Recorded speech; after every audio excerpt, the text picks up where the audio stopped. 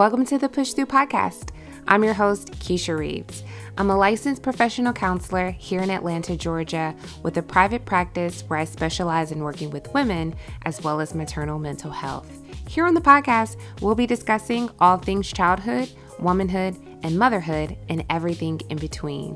I'll be interviewing various women who will be sharing their birth stories, as well as others who will be providing tips to help us be able to navigate this crazy world that we live in. So sit back, relax, and enjoy a quick chat with me.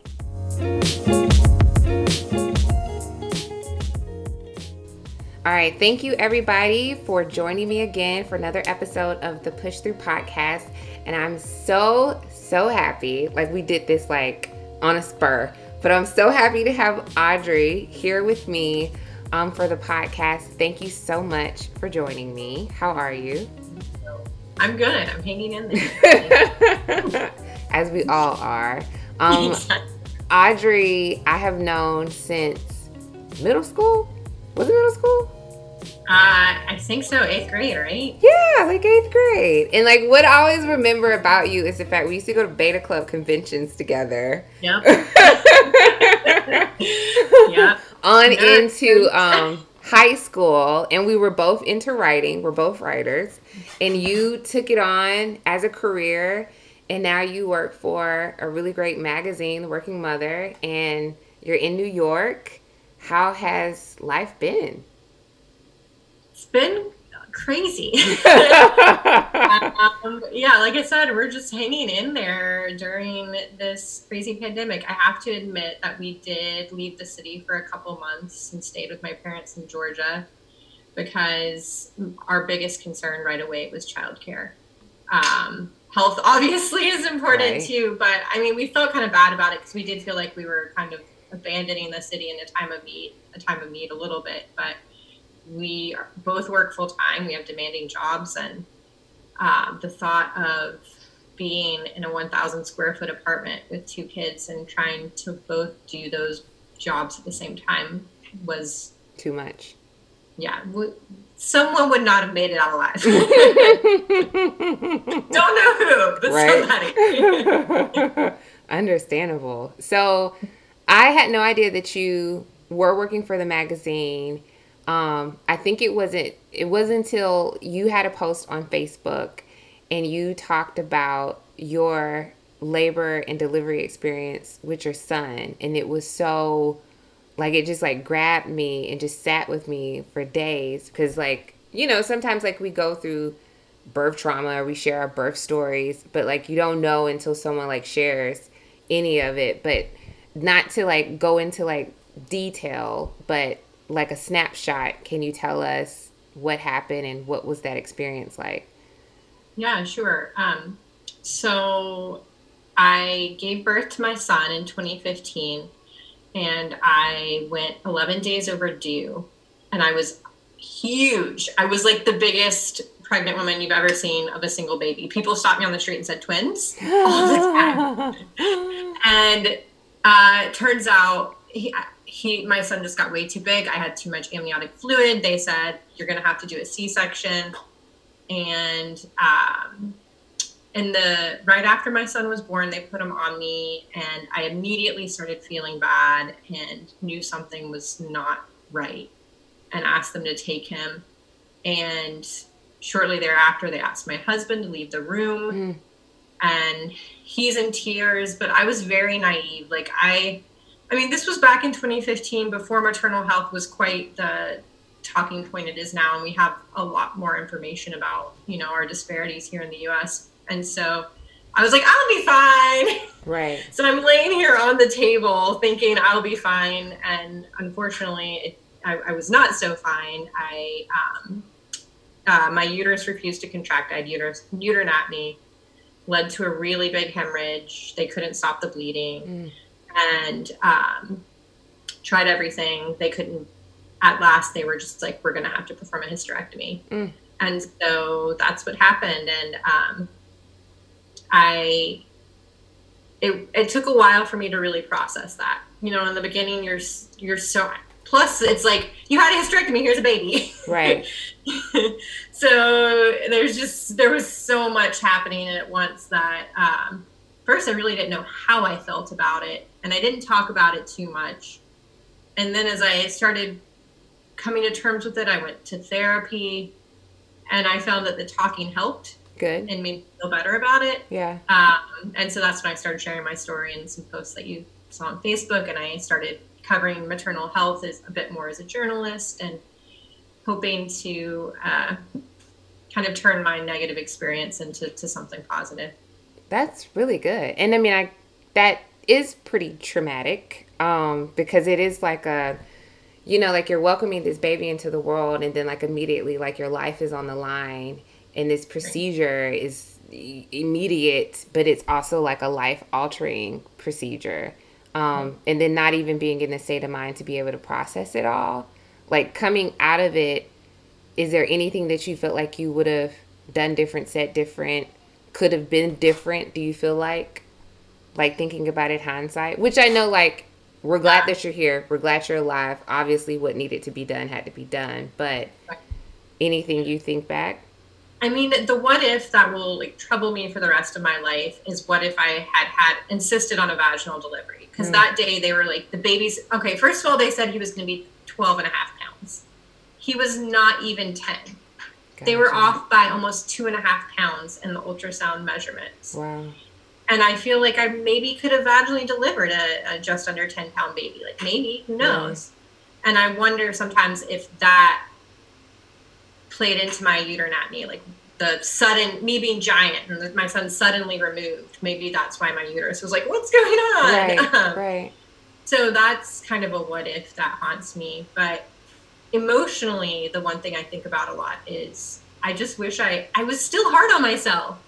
I was like, I just had a baby. Yeah. And breastfeeding was a little bit of a struggle. I think it took a couple of days for my supply to come in because obviously my blood supply was so low and all this stuff. Right. And I was like sobbing on the bathroom floor because I was thinking, like, what part of motherhood am I going to get right? Like, so far, I didn't get the delivery. I feel like it's my fault. I didn't get the delivery right. I'm not going to get breastfeeding right. And I was just sobbing and talking to the lactation consultant on the phone. Now looking back, I'm like, why did I do that to myself? Right.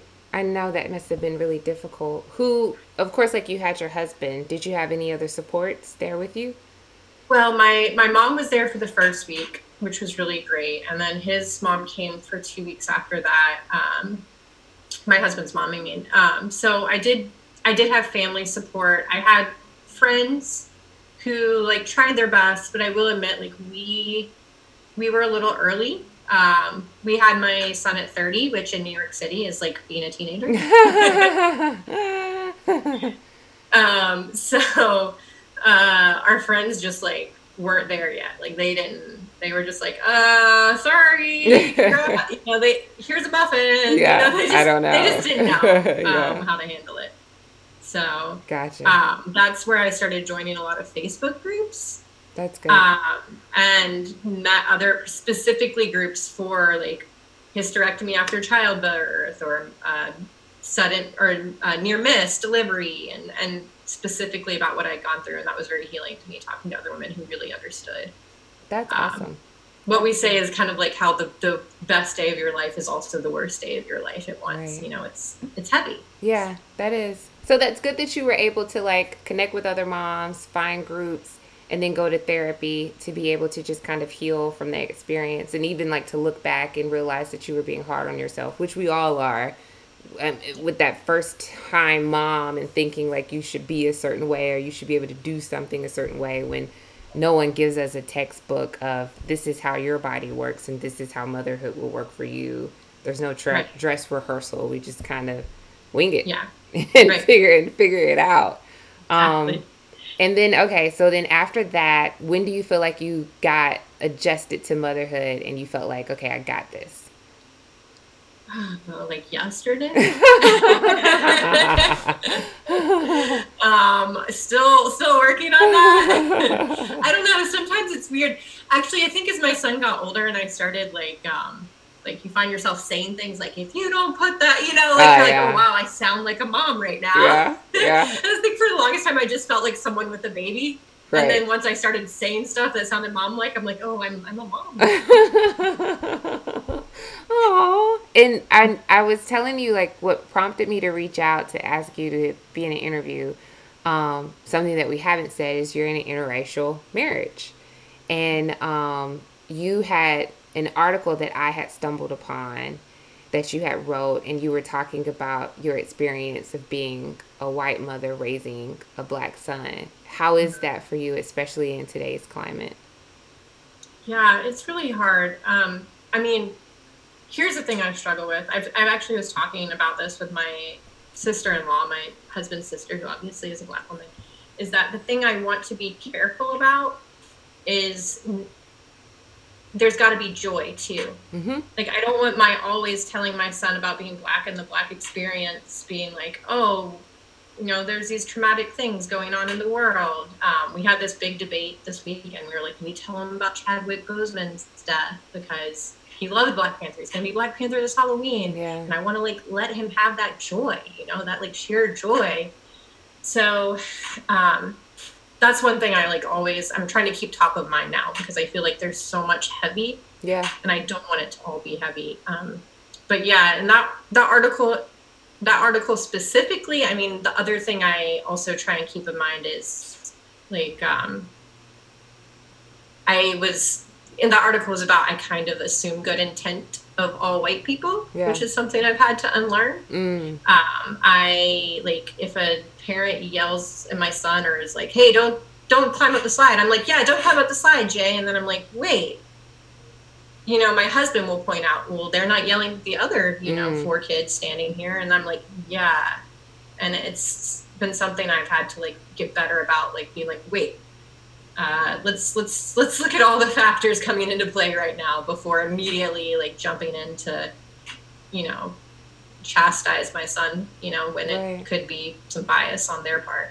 Right. Absolutely. And I mean, like, I totally hear you when you say not allow that to overshadow the joy, because I had my 4-month-old like at the height of civil rights movement part 2 and not going into panic mode of like, oh my gosh, I have this bundle of joy, but this is my second black son in this country to prepare, and it is like trying to find that balance. And like, we're both from Milledgeville, Georgia, which is in the South, and it has its own issues, a lot of which I didn't even recognize until I got out of the city and kind of like realize its flaws. Like, it's kind of cool to grow up, but it has its stuff.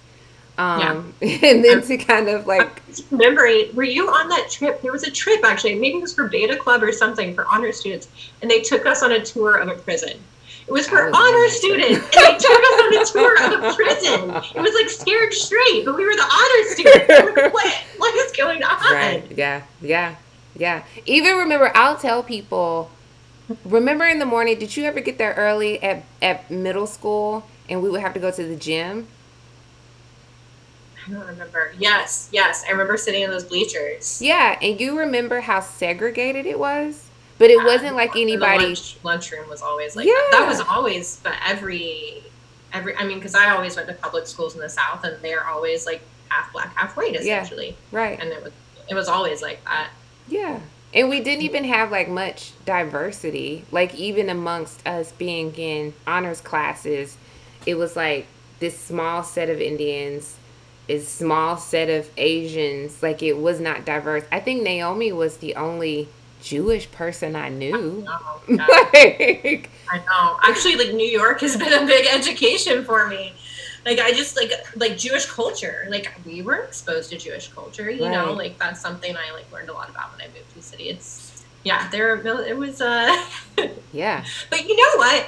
I think it was like a real world experience in other ways. Like, I feel like, I don't know, those of us who grew up in Milledgeville, I feel like we sometimes like understand things going on in the world. I don't know. I feel like a lot of people who like grew up in very privileged backgrounds kind of have a lifelong bubble going. We do not have a lifelong bubble. Right. I see what you mean. So how did you, knowing that, we've come from like the South, and like you being a white woman raising a black son in an interracial relationship, how did you educate yourself? Or do you feel like it came within your home as growing up, or was it something that you had to do?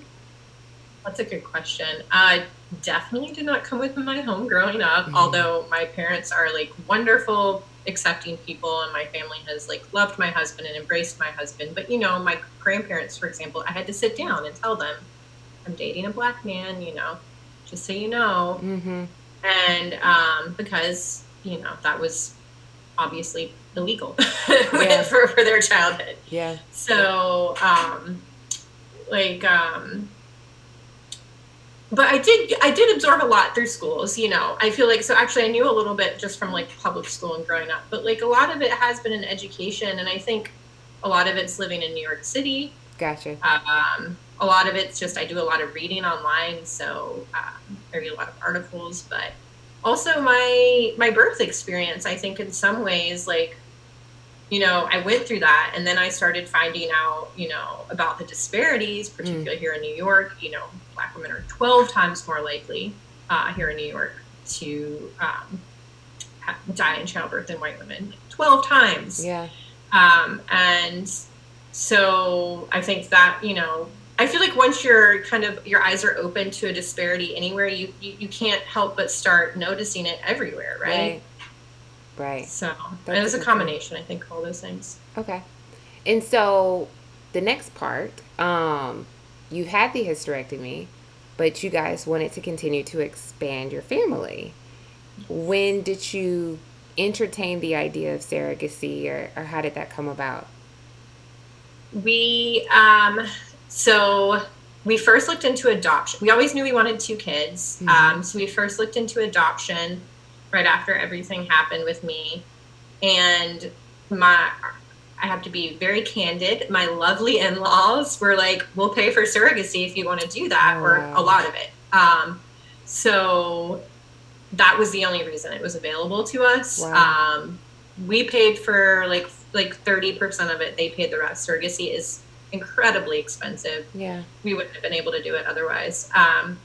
And so I was like, sure, Yeah. if you guys want to do that. So we did IVF, and my son was 18 months, and we froze the embryos, just thinking when we're ready, they'll be there. And then we signed with an agency in January 2018.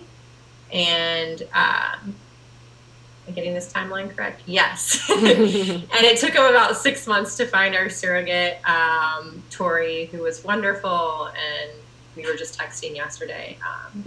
She's just a very I'm going to tear up.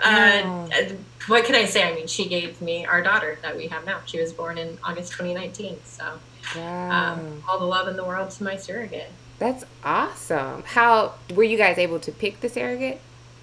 We signed on with an agency, and they found her for us. Okay. We were not too picky in our requirements, because first of all, we didn't specify race because my husband's black, I'm white. It just didn't matter to us, the race of our surrogate, with a caveat. There's more on that. So it took them 5 months, and then they proposed our first surrogate, and this is where I say there's a caveat.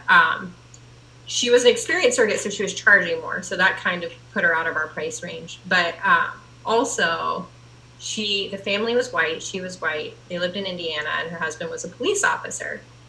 So my dad is a retired police officer. So I want to be very clear that I know that there can be wonderful, open-minded police officers in this country, but I'm not in their home. Yeah. I can't be in their home. And even though my baby is just, gestating, Right. the thought of possibly a child of color being exposed in utero to negative and thoughts, even by osmosis, about being a child of color, I just realized I was not comfortable with. So we turned down the first surrogate, and then next one they proposed was Tori. And I always say what's weird is I'm not the person who gets the one feelings. I love my husband, but we got along great. And I was let's go on more dates. I was like, you're my soulmate. Yeah, yeah, And like our house. Well, I was like, no, this works. But yeah. I will say that when I looked at Tori's pictures, I got a feeling like I was like, she's the one. And thankfully it turned out to be right. We got really lucky from start to finish with that whole process. First transfer, she got pregnant, so we Wow. didn't have to do multiple transfers. Like I said, we got along great. We just had similar dispositions. I got to help deliver my daughter. It No, was all really amazing. that is awesome. Did you have any anxieties or worries about the entire experience at all? I think I think the time really helped me wrap my head around it, because I think that's something that a lot of women who come to surrogacy through infertility, first, not secondary infertility, but infertility on the first shot, have a Mm-hmm. problem with, is that you don't get that experience being pregnant, Mm-hmm. which I think is really hard to let go Yeah. of. And I totally get it. And also, I just think you are still not quite sure. Like, maybe I could carry this baby myself. I know I've had 3 miscarriages, but maybe this next one will be the one, like, there's always that doubt, like, is surrogacy the right choice for me? And for us, it was like, I don't even have the oven. Yeah. So, Yeah. we got to have someone else bake the baby. Yeah. And so I had time therapy, my Facebook groups, to kind of wrap myself head around not having a uterus anymore, that we'd need a surrogate. So thankfully, that part was not very hard for me. It was like what we needed to do. Mm-hmm. And Tori was so great and so on top of things and on top of every appointment that it she really alleviated really any anxieties we might have had along the way. So it was a really positive experience. That's great. That is awesome. Really awesome. So, I recently was able to experience going from one to two, and I had always heard that it was an adjustment, which it was. It was more so of kind of preparing my oldest for someone coming in. I had read in a book once that it was like if your partner came home with another woman and being like, she's coming to live with us forever and you have to share me with her. That's what it's like for your kid that's been the only one for a while. And but I will say that he adjusted like after a couple of weeks, and then he was just like here for it and was helpful. How was it for your son welcoming your daughter? He was amazing. I have to give him Ah, so much credit. Maybe it was his age, 'cause he's a little older. He was 4 when she was born, mm. but he calls her my baby. Oh, Like, feels like such a degree of ownership mm. over her. And I don't know, maybe that's also something that, because of the surrogacy, I don't know, because it was always just like, here's our, like, this is our family's baby, because someone else was carrying. Yeah, He yeah. didn't first introduce as like part of me, like the baby wasn't ever part of, like, in me. So I don't know if that's it, but he was all he's there's honestly, that like has made me so profoundly happy with our decision, is Yeah. seeing the two of them together. Like, Oh, they're so sweet. that's amazing. So, did you notice, like, was the responsibility or being able to manage both kids, did it get harder? Was it the same? Do you and your husband just kind of tag team it with your careers and raising them? Yeah, I will say, I mean, it's so hard to say since this year went so haywire, Yeah, I right? agree. This is Like, true. who knows what the normal would have looked like. But uh, I don't think it was necessarily harder on me. I think it was our marriage. It got a little harder on our Hmm. marriage. For us, like, it was a little easier, I think, to get a break Gotcha. when there was like before, if one of us wanted to like go hang out with friends or whatever, the other one would just take one and Right. like take Jay to the zoo, and that was kind of a fun day. But like taking 2 kids is Yeah, kind of a it's a schlep. task. Yeah. And so leaving one person with 2 kids, you kind of feel bad about that. You don't want to do it for a long time. And so then you can't really get out and get your me time. So I think that part was a little harder. Like, we both just, don't Right. really get to like date. Well, thanks to the pandemic, any date nights. But even before, we were, it's so funny. We had all this list of things, Keisha, we were going to do better this year. We were like, we're going to go see more movies and go to Broadway shows and have date nights. Canceled. Nope. Okay. So, my last question for you is, you're right. This year has been a shit show. And it is more so, it's even more difficult for moms, not to take away from anybody else in their struggles, but Right. being able to virtual learn or figure out daycare, work from home, be present, be a wife, be themselves, show up for you. What do you want to do? Self care, just navigating that, finances, just all of that is hard. Seeing family members, being careful about health, so much you Right. have to process. How have you been able to manage that and stay sane in all of that? It's been really hard. And I will say what's really hard for me is it's my job to report on that. So I don't get a break. Yeah. And like, I know it's bleak right now because that's what I report on. Like, I know that the data we have right now indicates that something between like 20 to 40% of moms are not working, and they're not working. Moms who were working, let's be clear, working parents who were previously working are not working now because of childcare problems. Yeah. And so just think of how many people had dreams for their career this year, aspirations, things that they were going to accomplish this year. And that's now at a screeching halt. And I feel like people act like it's no big deal, like, oh, just stay home with your kid for a little while. But it's like, first of all, you wouldn't say that to dads. Right. Second of all, like, you know, if you invest, this is your identity. You know, Yeah. women now, like, our identities is our, yes, motherhood, but it's also our jobs for a lot of women. And just, I think it's really hard to just wrap your head around, you know, something completely different. And for example, I'm not a teacher. Mm-hmm. I am in no way qualified to be my child's teacher. Right. And I don't have the patience. I don't have, like, they are, teachers are special people. They are. I don't have it. So, you know, I just, it's so hard. We're asking parents to do a ridiculous number of things. Mm-hmm. And we have no help and no relief from our federal government. Mm-hmm. We got a little, you know, like, even the things that were passed weren't equitable. Not everyone could take that paid leave that they passed. Right. I know a lot of moms were basically surviving on the expanded unemployment benefits because they were fired when they said, hey, my kid's home, I can't come to work. Okay, well, you're fired. Right.